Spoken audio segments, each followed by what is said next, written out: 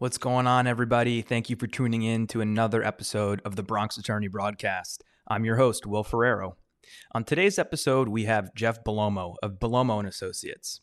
Jeff is a elder law and estate planning attorney, and his model is based on giving away free information in things like seminars.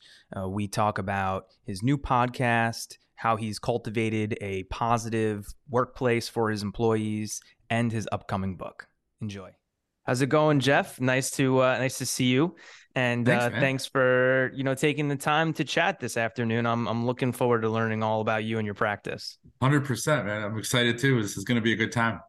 Yeah. So just to get started, can you tell me a little bit about yourself? We're in New York, but I know you're in New York, Pennsylvania, where I went to college. Yeah, so I'm Jeff Bellomo with Bellomo and Associates. We are an estate planning and elder law firm.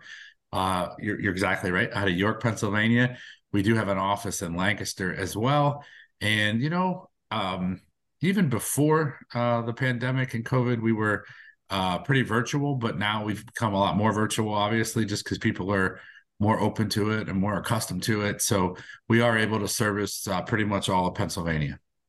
So when you say virtual, do you mean that you're taking on clients virtually, or your employees are working from home, or both?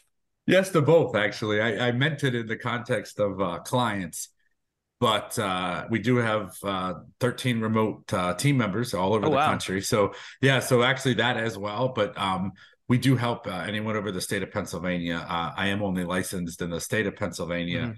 Mhm. So obviously that's my geographic area. But yeah, we do have team members, and we've just found that clients in Pittsburgh and Philadelphia and Erie and all over the state are really more inclined now to be okay with doing a meeting or two on Zoom. If they need to Mhm. come or we need to meet in person, we can arrange that. But it's working really well. And it was something we did a little bit before, but the resistance was more about, well, I don't want to be on Zoom, or I don't want to Right, be on. right. Now I don't find that as much, at least around here anyway. Yeah, I guess people are accustomed to it now. They're doing it for work, so they're like, Exactly. why not do it for, my personal issues that I have going on as well. 100% agreed. And I've been finding that I've been offering to people, I say, I could come meet you, you could come, to the office and we could meet there, or, we could just do a Zoom thing. And most of the time people are like, dude, let's just do the Zoom. Let's just do it. I agree, You man. know, get 100%. get the ball rolling on Zoom.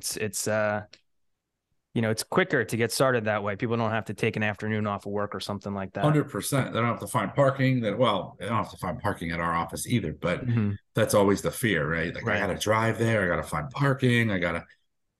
Sometimes that's just easier to do it uh, on Zoom Mhm. or on a Mhm. social media platform. And your firm focuses specifically on its elder law and estate planning, right? Yes, that's all we do is estate planning and elder law. And I always get the question, why is that your niche? I mean, Hmm. most elder law attorneys are usually elderly because they did estate planning for years. And I think the common misconception is elder law means elderly people, and Hmm. the truth is it actually doesn't. It's really another word for asset protection Mm. and government benefits planning, but um, people just assume, well, it means elderly. No, and well, my family had the unfortunate circumstance of my mother being ill. Hmm. We didn't know the answers to, will dad lose the house? How are we going to provide for her? How are we going to get her the care she needs? Should we have done planning sooner? Are there Right. ways to protect assets? What's hospice? I mean, what's Medicare? What's Medicaid? How do they play? How we couldn't find the answers. And I went to two law firms and paid $300 consult fees. And at the end of the consult, it was kind of one of those, well, if you hire me today, I'll roll it over in the planning fee, and the Hmm. solution you need is 15,000. Well, what is the solution? Like, what are we doing? Like, what is it? What am I paying for? Oh, I can't tell you that. Well, I'm not going to pay you for something I don't know what it is. And when I was lucky. I got a lot of my education out at a younger age. I got my JD, and then I went right on and pretty much got my master's in taxation. I got a Mm. certificate in estate planning. I became a certified elder law attorney. And my joke is, I had all those crazy initials after my name, but the only ones that I really need were a JOB. I needed a job because I was broke.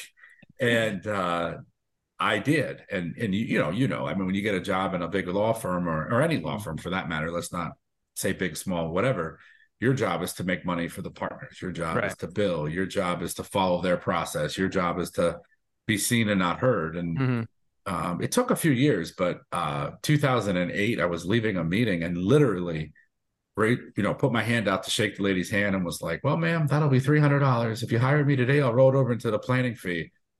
And I went, "Oh my gosh, Mm. I became one of them." Yeah. And I started crying. I mean, to this Oh. day, that client she laughs about it. And she's like, Mm-hmm. "I thought you were nuts." She's like, "You were sobbing in my arms. This grown man is sobbing in a client's arms. And I had no idea what was wrong. And it didn't matter. I was there for you. I was telling you everything would be okay."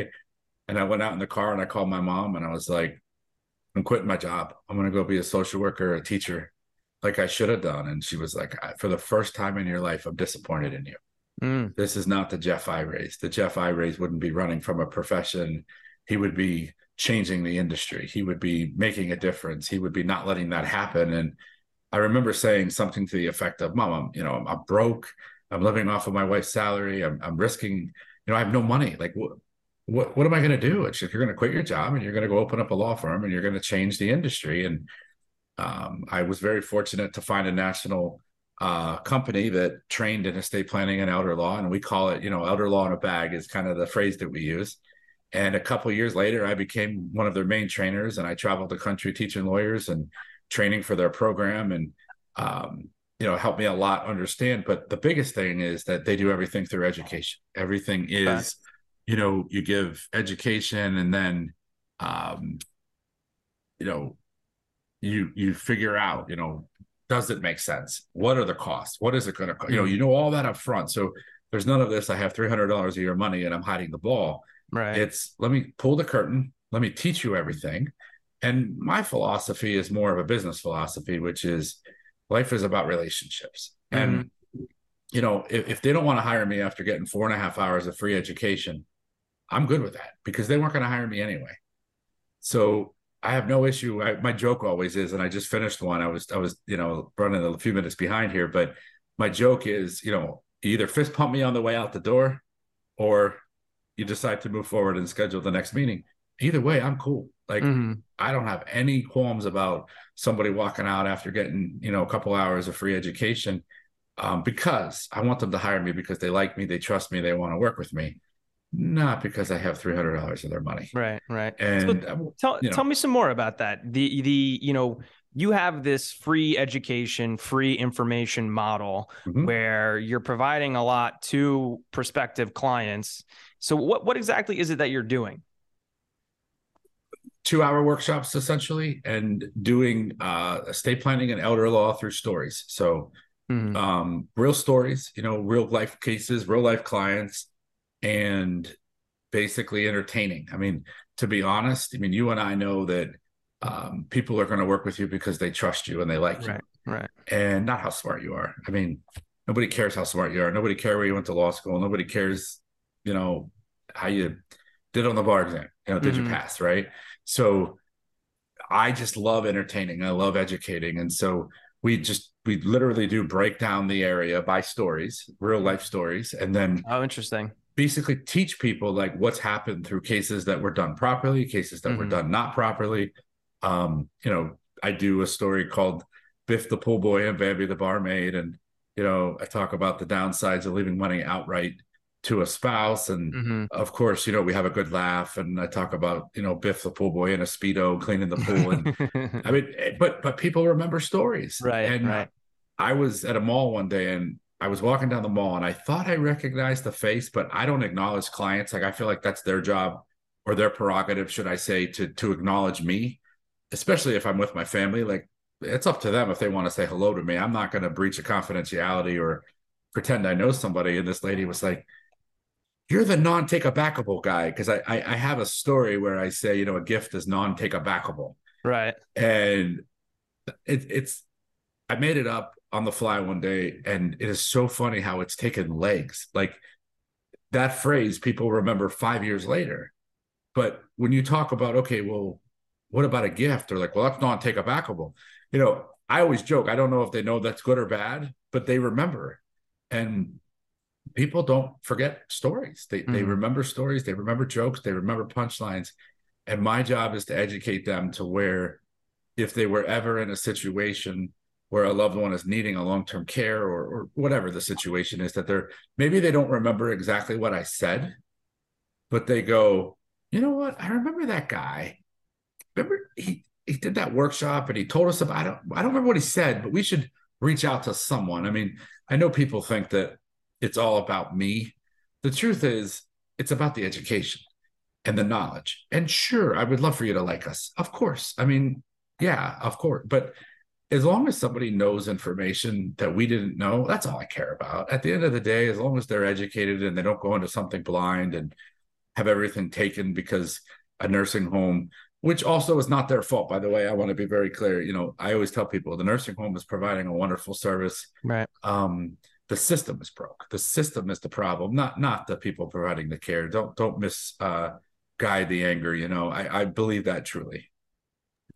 And so how are you getting people to come to your workshops? And you do a lot of workshops. You're doing them like multiple times a month, right? Yeah, and in two different locations too.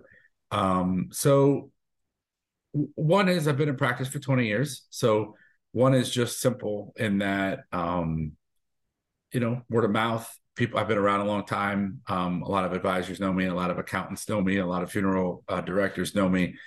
But we also have a component of our practice that is retail as well. So not only we call that side wholesale, where we talk to advisors, talk to accountants, but we also have a component which is retail, which is okay. We're going to do a direct mail piece, inviting people to the workshop. We might do some Facebook targeted advertising where when they're on Facebook, up comes one of our ads for one of our upcoming free workshops, and person clicks on it and they Mm-hmm. register for the workshop. And so we kind of have a multifaceted approach. But one of the things that I have learned recently that I never knew before, and here I am 19 years and 20 years now, but 19 years in practice, and learned a lesson last year. We are now in two markets. So we are primarily in York and have been for my entire career, but now we're kind of expanding over to Lancaster, and it's going really well. Well, of course you would think. I mean, literally, geographically, this office from the other office is about 22 minutes apart. Now, for most people in the country, 22 minutes is nothing, right? But there's a river called the Susquehanna River in the middle. And my joke is you have to get your passport stamped when you cross the Susquehanna River. Now, it's a joke, but you and I both know that it's a joke, but not really a joke. Mm-hmm. And there is like a divide there. People will not cross that river. I lived at the beginning of my career when I clerked for a judge. I lived in York County and drove to Lancaster County, and I was literally on the edge of York County. Mm-hmm. So it would take me 15 minutes to be downtown in Lancaster, but it would take me 20 minutes to be downtown in York. People are like, "You drive the whole way to Lancaster?" I'm like, you know it's right across that river. Like I can see the river. Like you realize, and it was just fascinating. But the thing I learned was in York, Facebook advertising works really well. Direct mail works really well. Like you do a direct mail campaign, you do a Facebook campaign, we pretty much have the numbers narrowed down to exactly Mm-hmm. how many people will come. I mean, you pretty much know your conversion rates. I mean, you can pretty much predict that over 20 years. Uh-huh. Well, we went to Lancaster and we did Facebook ads, we did a direct mail piece, and like literally nobody showed. Really? And one of my buddies who's over there said to me, "Put an ad in the newspaper." I said, "No way. Absolutely not." In York, we did, we spent a couple $1,000s on ads in the newspaper. We didn't get one thing. And he said, "Trust me." Really? I said, "No way." We did an ad in the newspaper and we had 48 people show up at the next Wow. workshop in Lancaster. And I realized while they're that close, I mean, they're 20 Mm-hmm. some minutes apart, it is completely different worlds as far as how they receive information. Very interesting. Yeah. Don't do direct mail to them. They won't read it. Don't do a Facebook ad. They're not going to open it. Mm-hmm. But you do a newspaper ad in that newspaper, and by gosh, they're going to show up. It's the most fascinating thing. And I'm always reminding, our marketing team, like, guys, yes, it's great to have plans and Right. it's great to have ideas, but you have to be willing to pivot. Hmm. And clearly the direct mail wasn't working over there. So the problem is now we're running like two completely different campaigns Right, right. when really it's the same workshop and we're targeting the same people, but we have to Hmm. do it completely differently. We're 20 minutes apart. Yeah. Like it's just, I never would have thought that. Well, you're lucky you had that friend to tell you that Yeah. your audience was so different. Yeah, because I actually thought it was, I thought it was the area. I Hmm. thought it wasn't, this sounds terrible. I didn't think it was me, right? It was them. But no, the truth is I thought, well, okay, maybe it's the message isn't being heard there. And the truth is I wasn't giving the message on the platform that they were hearing it. So it was amazing. And it's just changed everything now because now I know where to find them and where they're going to read and where they're going to listen. That's pretty good, valuable information. There was another story that you told me before today about the whiteboard when you were making your firm and deciding, Oh, what yeah. you wanted to see in your firm, and you pulled out the whiteboard. Yep. And so she wasn't with me at the time, but we were friends and we were kind of just together and kind of wrote on a whiteboard everything that we didn't like about firms that we worked for. And of course, then the other whiteboard was, okay, so what's the opposite of that? Basically, I mean, I'm definitely paraphrasing, I'm definitely summarizing, but it was essentially what is it we didn't like, and then what would be the opposite that we would like, and then we basically made those our core values, made those our rules of engagement, and and then eventually, about 6 months later, she ended up leaving the firm she was with and coming to join me, and then we built it together. I mean, we were together for about 18 years. She left last year. I helped her find a friend of mine who's starting out, and I trained him a few years ago, and he's just a great dude. And she was looking for a change, something different. I think she really wanted to kind of take somebody under her wing and do what she did with me, where we started together and then she kind of built it. So she enjoys that. She's a great paralegal. So yeah, we basically whiteboarded everything we didn't want to see or what we experienced and what the opposite would be, and then made that our vision. And are you still carrying forward those values and that mission statement today? 100%. We read them and we modify them now because of course now we have a just about 30 team members. So we're certainly grown since the days of just me alone and then her and I. But yeah, we still have rules of engagement. We still have our mission statement. We still have our purpose, our core values. They haven't really, the core values haven't changed at all. But some of like the things that we did, more of the rules of engagement. So what we do is every week in our team meetings, our team reads out loud our rules of engagement. So, one is have fun. One is if something is bothering me, I'll go directly to the team member and rather than, to other people on the team. And there's like 15 of them and we read them out loud every week. And it really fosters an open environment. And a lot of those are the same ones that we created 18 years ago. Well, 20 years ago, actually. And then some are new. Like as we add team members, we every retreat we kind of talk about it and see what we want to add or take away. And then one of the things that we do now is once a month we basically say, okay, so who on the team has exhibited one of the rules of engagement? Hey, I want to shout Jeff out because he whatever. I want to shout Will out because he whatever. And then we also do shout outs every week of our core values. So who exhibited our core values last week, and then once a month who exhibited where they honor the rules of engagement and follow the rules of engagement. And we encourage that because we're trying to foster an environment where people are comfortable and speaking their mind and saying things and being open, but doing it in a respectful and polite manner. There's always a way to do it. This episode of the Bronx Attorney Broadcast was brought to you by me, Will Ferrero. I'm an attorney at Prior Law in the Bronx. We primarily practice personal injury law, but we can help you with just about any legal issue that you may have. And if it's not something that we can personally help you with, we can connect you with an expert in that area of law. You can find me online on Twitter, Instagram, LinkedIn, Facebook, YouTube. My handle is typically at Bronx Attorney. And if you can't find me on one of those social media pages, you can email me, ferrero@priorlaw.com, or call me at the office, 718-829-0222. And now back to the show. So you talk about the workplace and the workplace culture that you've cultivated. How do you feel like your employees have responded to that? I was asked this question recently, and it was the first time I actually really thought about it. I think the biggest testament is to how long we've had people on the team and how little turnover we have. And even honestly, like we had one individual retire, we had someone that took some time off. The person I was mentioning earlier who went to work with another law firm, there's no ill will at all. Mm-hmm. One of the rules of engagement is if I'm not happy and I don't feel that this is the right bus, I'll tell Jeff and he'll help me find a job and we'll go another route. Mm-hmm. And I've said that for years. I mean, it's one of our rules of engagement. We read it constantly. And I've had, just a handful of people take me up on it. But I think the biggest one that was the most eye-opening for the team was the team member who had been with me for 18 years. And she just wasn't, she was at the point where she liked when it was just the two of us. She liked being my right hand. She liked direct, contact with me. And, when you have 30 team members, there's a leadership team. I'm trying to get myself out of the day-to-day. Mm-hmm. I don't want people to rely on me. I want it to be about the systems, the processes, and the Right. team. But I honestly, I sent an email out on her behalf to a couple hundred lawyers that I've worked with and that I've trained. And she got several offers. I was the one that she came to ask me which offer to take. In the meantime, she was still working for us. She was still collecting a paycheck. And I helped her find a job making significantly more than what she was making with us. So, I mean, the proof's in the pudding. And one of my team members said, wow, it was so cool that you did that. And I said, well, what did you think? That's one of the rules of engagement. Well, I know, but no, if They you didn't think you were actually serious do it, about it. right? Because But nobody what? wants to get rid of their good employees.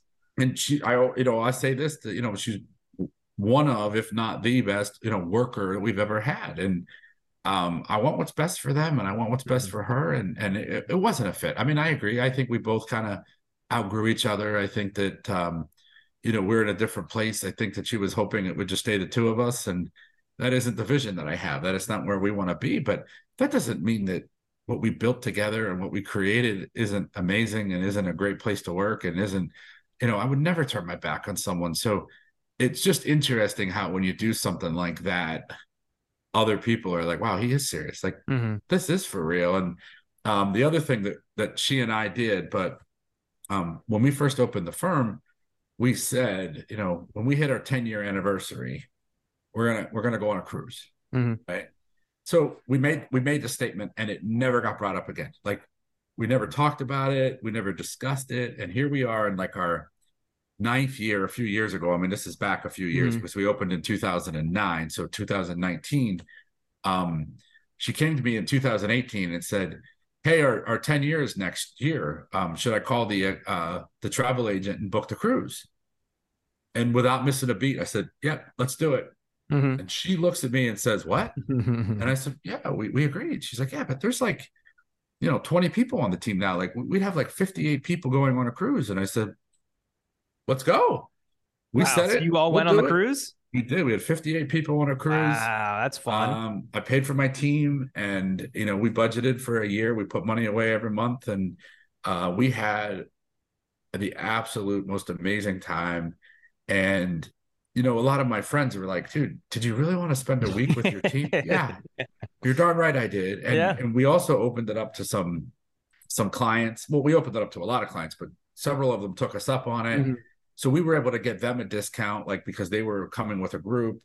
So we got the bus and we bought them, things to kind of have them enjoy being with us. But then my team got on, we had a bus that took us all down to the port, and we got on the cruise ship together, and we spent the week together. And we're doing one in 2029. So we have Wow. another one that we're booked. I've already started putting money away for that. Mm-hmm. With our team being as big as it is now, it's going to be a little more of an expense, but Yeah. it's just stuff like that. Like, you know, it's fun. I like being around them. I enjoy them. And I think because we have such an open environment, to the people who aren't, they typically don't stay around because they know there's no pressure. My big thing is, I don't want to see a resume on a copier. If you're not happy, just tell me. I'll help you find a job. But you start sneaking around and lying that's not the environment that I want. And um, she was honest and upfront, and I helped her find a job and kept her employed until we could part ways. And so it's just cool. I'm glad that it worked out. I mean, I hate that it didn't work out forever. I mean, obviously that's the goal, but it's okay. I mean, I'd rather know it. We'd rather help find something that you're excited about. Yeah, I think that's great. It sounds like it's really going well. Yeah, it Another really thing is. another thing I wanted to talk about was how, you really separated yourself from the pack in regards to other people in your field when the coronavirus hit. It seems like you were more prepared or willing to adapt more so than, the competition was.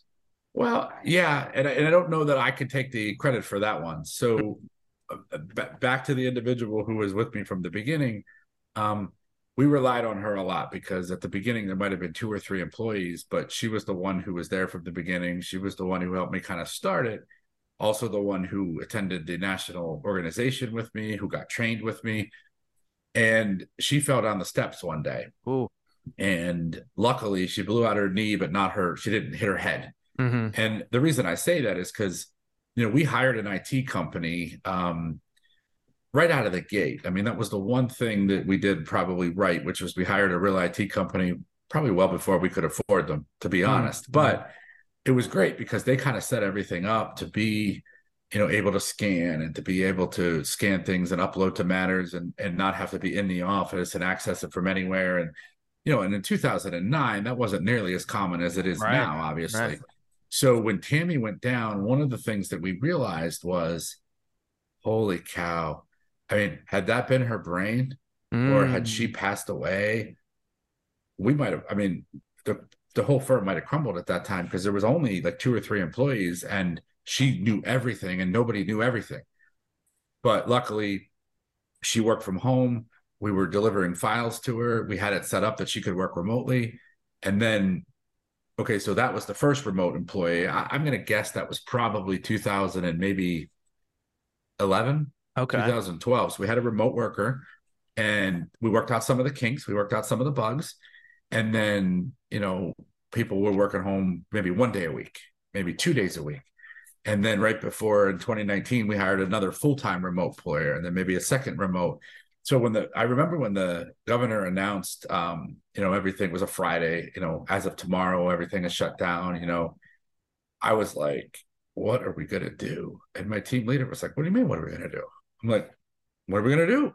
She's like, we're going to work from home. Everybody has, we all have it. Everybody's set up. We know how to do it. We have several remote team members. I'm Mm-hmm. like, what am I going to do? She's like, I'll come to your house and I'll set up your computer. And because I didn't work from home at that time at Right. all. Right. And I remember, and this wasn't planned, but the Monday after everything shut down, we happened to have a retreat. So obviously the topic of the retreat was a little different than maybe what we had planned, Mm-hmm. but we spent the entire day basically saying, okay, how does everybody work remotely? Who's Right. going and who's going to be? And we had a team member who was right across the street, and we were considered essential.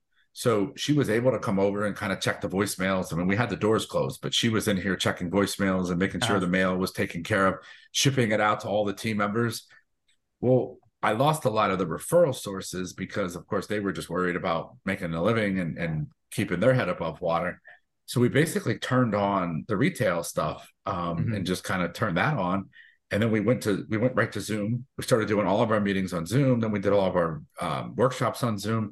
Well, next thing we know, we're getting more estates and we're getting more Medicaid because a lot of the people in our industry were older. We actually bought two practices of people who were like, you know what, I don't want this. I'm out. I don't want to practice this way. But they weren't set up remotely. They didn't have any access. So, we kind of doubled down and grew. I mean, we grew significantly in the pandemic. I mean, I want to say we added at least 7, 8 new team members during that Wow. time. Wow. And for us, it was, a tough time. Don't get me wrong. I mean, I won't say it was easy, but because we were already set up to be remote, we were set up to do everything that way. Um, it was difficult for me to learn because it just wasn't my forte. Mm-hmm. But when the rest of the team didn't skip a beat, and I came along the back and kind of picked it up on my time. And once you start doing 8, 9, 10 meetings a day on Zoom, you pick it up pretty quickly. Yeah. Yeah. So yeah, so overall, I think that we didn't really uh, lose anything, and the access to some of the loans and stuff was able to keep everybody employed and then add some Mm-hmm. more people. And that's kind of what I think was good for us. I mean, in terms of being able to evaluate the situation and adapt quickly. And post pandemic, you also started podcasting, right? I did. And So it's it's awesome, man. yeah, it's the Red Wagon real estate. No, not real estate, estate planning, and whatever else you want to talk about, right? Yeah, so I do the Red Wagon Estate Planning and Elder Law show where we talk about estate planning and elder law, and well, hey, anything else we want to talk about. Yeah. And I love it, and it's fun. So not something that I've really shared publicly too much, but last year I did get COVID in January. We were on our way to Bonaire to go scuba diving, Mm-hmm. and got tested positive in the airport in Miami, getting on a plane to go to Bonaire. Oh Got no. quarantined. Couldn't fly for 14 days, and basically we rented a house in Naples and just stayed in Florida for 14 days. And I was really sick, and from that I ended up having severe sleep apnea and stuff that I never had issues with before. And they didn't know right away what it was, and then I finally got into a sleep study, but then it took months to get the BiPAP machine. So for a good part of last year, I mean, I wasn't sleeping at all. I was Mm. falling asleep constantly. I was struggling just to stay awake. So I ended up kind of voluntarily saying, all right, I'm not going to drive. Like, you don't need to I don't need any of that. I'm smarter than that. I'm a responsible human being and a good citizen. And so we pretty much took me out of meetings in the office and said, Jeff will be working from home. And I was able to do some via Zoom, but we knew that I couldn't count on me too much because I was only able to go when I would lay in bed for 11 hours, I would sleep for one. Mm. So when you're only sleeping 1 hour a night, That's you tough. can't Yeah. go all day, and you can only do that for so long. And we're talking 7, 8 months is how Right. long it was for Wow. me. And when I got home, I said, I need something to do. Mm-hmm. So basically I started podcasting, and then I also did started writing a book. Mm-hmm. And those were the two things that kind of occupied my time while I was kind of home recovering. And then eventually I got the BiPAP machine. And then I don't know if I told you this part, Will, but January 1st of this year, I was like, okay, I've gained a lot of weight. I gained the COVID 30 or whatever. And then I had then after my actual COVID episode, I gained more Uh-huh. because I was Right. struggling. I was home, and I just, from January 1st to today, which is what, 3 months, January, February, March. Yeah, pretty much 3 months. I started at 320 and I'm down to 262. So Wow. Good for you. I feel great. I feel like a new human being. I'm back to where Mm-hmm. I was, before COVID hit. And I feel like I'm back to my fighting weight, which is great. So yeah, the podcast has been a ball. I probably did about, I'll say maybe 30 of just me. Mm-hmm. And then I was like, okay, like I need guests. Like, so I'm doing what you're doing and bringing guests on, and it livens it up for me and it makes it fun. And now I'm having a lot of fun again. And lucky for me, I had enough in the hopper that I was able to kind of ride out all the ones that I had. And now Mm-hmm. we're back. So we're about 4 weeks out, and as far as our production schedule, but it is so much fun. And then we also started on a local radio station here, broadcasting the podcast on the radio show on Saturday Okay. morning. And it is amazing how many people are like, "Oh, I heard you on the radio. I heard you on the What, radio." do you just like send the audio file over and they just play it? Yep, yep. Ah, And I gotta get hooked up with that. yeah, I try to make everyone about 30 minutes because I Uh, knew their that the spot radio was. spot was 30 minutes. So a couple of them go a little short. So what they did was they asked me for like a filler, I think is what they Mm-hmm. called it. So I just did a filler of like inviting people to our workshops and inviting people to come to listen or getting a link. And so whenever the podcast is shorter than 30 minutes, they just play the filler. Gotcha. So Gotcha. it takes the time, and it sounds like it's the same podcast. I mean, we do that within the podcast anyway, where I'll talk about it if I think about it. So it's worked out really well. And I'm fascinated. Like, I don't listen to the radio anymore. Like, I'll Mm-hmm. listen to Sirius XM or the Right. NFL channel or, whatever, but I don't typically listen to talk radio much. And so for the number of people that have been like, I heard you on the radio, I'm like, whoa, like Yeah. Yeah. I hear that more than I heard your podcast, which Gotcha. is, no, it's the same thing. You and I Mm-hmm. know it's the exact same thing, but that's where they're hearing it, is on the radio. Yeah. I listened to the dealer the other day. And I, Yeah. I love that because I do not remember what his name is, but I remember that he is the dealer. Pennsylvania's only Dylan. Yeah, he's a character, man. Dylan is he is a trip, man. I love it on that podcast. He did talk about, he was a rap artist, I Yeah. believe. Yeah. And he said, I mean, he said it on the podcast. He's like, I had a persona Mm-hmm. as a rapper, and that wasn't viable with raising a family and, having kids and stuff. But everything we do is persona. Everything we do Right. is relationship. It's acting. And so he kept his, what bees like, and he literally does. He has bees on his glasses and a tattoo on his That's hand that's a good. bee, and he totally takes that to the nth degree. And I mean, I bet he's very memorable. I bet he does really oh, good, really he's well for amazing, himself. dude. I mean, honestly, he actually posts it, but in the country, he's usually like number one for an individual, and he usually finishes like Wow. third or fourth as a team, and he's by himself. It Wow. is just fascinating. The dude has just built a heck of a business, and we have a few other professionals that we've interviewed that are coming up, but he's definitely a personality, man. He's fun. He's a lot of fun to be around. I might have to steal some of your guests then. Yeah. They can do the podcast circuit with us. Yeah, let him know you heard it on mine and you want to do it. I Yeah. mean, those guys would love that. He just likes to be out there. Let's put it that way. Yeah. He's a good dude, real good dude. So what type of content can we expect in this book, and when can we expect to see it? Yeah, so I'm thinking it'll be in print and available on Audible.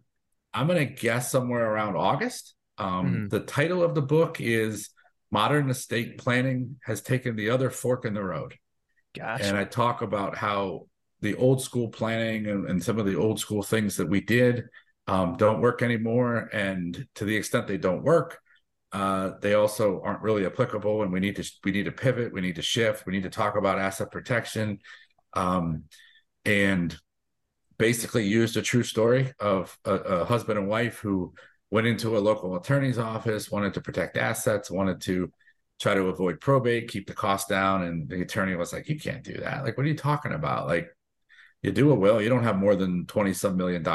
You don't need Mhm. trust. That's stupid." And ultimately, the wife ended up in the nursing home. They lost several $100,000. Then the kids inherited the money outright, which he didn't want to have happen. Right. The one son paid off the mortgage. A couple months later, the wife files for divorce and takes half. Oh The other son God. ended up on public benefits and lost all the money because he was receiving public benefits, and that wasn't done properly. And the third son was a spendthrift, Hmm. maybe an addict. I in the book I was a little vague because honestly the facts were vague. They didn't really tell me exactly, but he blew all of it. I mean, the short end Right. of it is the three kids inherited a lot less because mom ended up in the nursing home losing, I think it was like 750,000. Wow. Then they ended up losing the rest of the money because of their situations. Right. And the guy was clear, man. Like he went and got a second opinion from another local attorney. The second opinion agreed with the first opinion. Oh no. And then the son came into my office, who I called Mark. Obviously, that's not the real name of the Right. client, but Mark came in my office and went to one of my workshops. Hmm. And he came up to me at the end and he's like, "This is what my parents wanted. This Right. is what they went to two lawyers to hear. This is what exactly he was looking for: asset protection during life and after death." And everybody told him he didn't have $20 million. And I think the basic premise is most attorneys only know the planning for people that have federal estate tax issues, because back in the 90s, that was for people that had more than $600,000. Mm. Nowadays, it's 12.92 million a person. It's not the same planning. We don't Yeah. have that many people that have more than 26 million. Like statistically across the country, it's very few. But that's not the truth. I mean, you get somebody with, $250,000 to $2 million, and they know that they can be in a nursing home at 14 grand a month. Right. They'll protect it. Right. That Right. that that money means more to them than somebody with $20 million, because they Hmm. could lose it in months. Right. So that's a true story. It's absolutely an actual case. Clearly changed the names, but and then ultimately for the son, we ended up putting the money in an asset protection trust, protecting it for the kids. And of course, he had similar kids. And I called them Jeff, Dan, and Reese. I just made those names up, but Hmm. I'm one of the attorneys in the office. Dan's another attorney in the office, so I just went with Jeff and Dan. Uh-huh. I was the individual who ended up with the special needs and received public benefits, but because Hmm. his father Mark did it right, 100% of the assets were protected. Gotcha. And Reese was the one who was a spendthrift and Mm-hmm. money was protected. And Dan was the one who got divorced and his money was protected. So it's just a real life story of what we see in our office and what happened in real life, Mm-hmm. and basically talking about educating for free and not charging for consults. And I don't plan to sell it. I plan to use it as essentially an expensive business card. I mean, Mm-hmm. I plan to give it out to mostly financial advisors, accountants, funeral directors, professionals, and use it as an expensive business card. In that, this is exactly what our office is, what we do, how we do it, and what we believe in. And if you don't like that, that's okay. Like, you know what? You don't have to be a fit for everybody. You have to believe in what you do. And if they like that, then they'll seek us out. If they don't, it's okay. So it sounds like you got a lot going on. I'm going to be, Yeah, it's fun, man. following along, and yeah, we might have to have you back on to give us some more knowledge about estate I planning, because I feel will. like we just scratched the surface. Yeah, man, I will. And I love it. And it's a lot of fun. I'm excited for the book to come out. I'm excited to do the Audible. I'm going to be the author. I'm going to read it myself. Okay. The guy said, we have professional voiceover people who do that. And I was like, nah, I got to do this. Like, Yeah. I love this kind of stuff. So no, Uh-huh. I want to be it. He's like, all right, fair enough. All right, fair enough. And I'm like, I know I'm not a professional, but I think me reading it would mean a lot more to me than It's listening to a lot someone more else. personal to the people who then will Completely. call you up and hear your voice.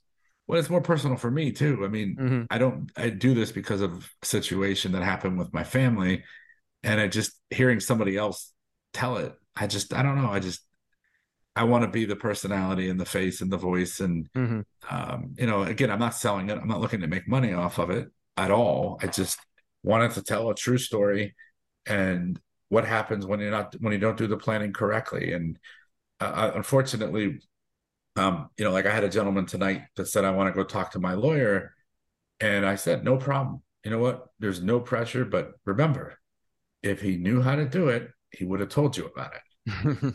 And he was like, well, that's true. And I'm like, I'm just, I mean, and if he Mm-hmm. brings it up now, why didn't he bring it up before? You know what I mean? Right. Like, Right.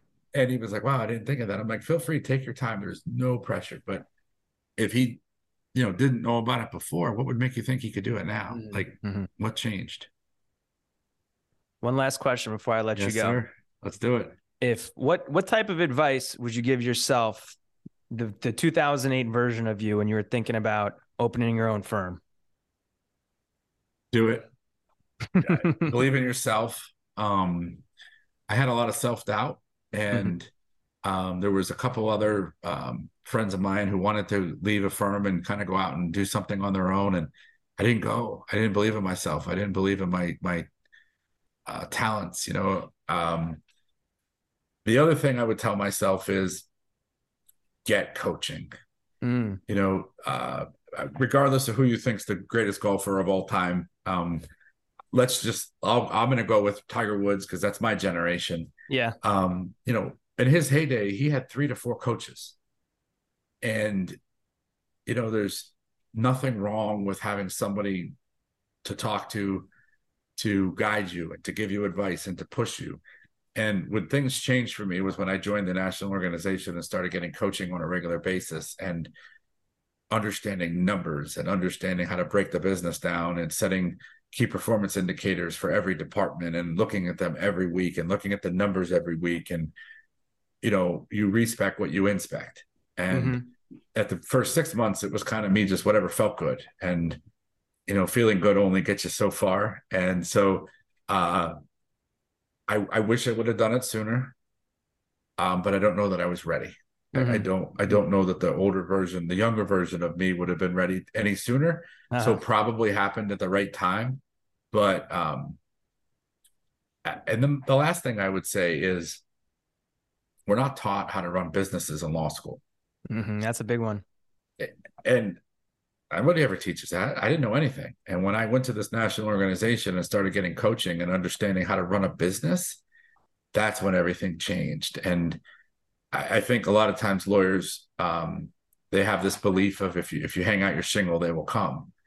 And unfortunately, nowadays with the marketing way it is and stuff, you have to stay with it. You have to stay on top of it. And being your own boss and creating the culture around you the way that you want it, there's a lot to be said for that, man. And it's so rewarding. I mean, is it scary? Yeah. I was talking to a dear friend of mine today, and he's on his own now for about 2 years.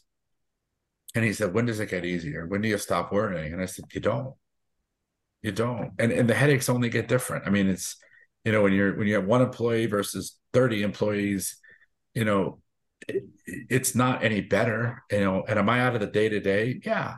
But ultimately, who's the one on the hook? Who's the one with all the risk? Who's the one? Me. But it's fun now. Like, I'm really enjoying it. And I'm my journey was my journey, and I don't regret it. But knowing where I know now, I'm trying to encourage people. I mean, there's nothing wrong with firms. This is not meant to be a disparagement whatsoever, but um, to be able to do your own thing and create the culture that you want and put your fingerprint on it, it's pretty cool. Pretty cool. All right, Jeff, thanks so much. We'll have Thanks, to do man. this again. Take Yeah, care. absolutely. Appreciate it. Thank you for listening to this episode of the Bronx Attorney Broadcast. Please like, review, and subscribe so we can help the channel continue to grow. And if you're interested in connecting with any of the guests, please let me know, and I'd be happy to make the introduction.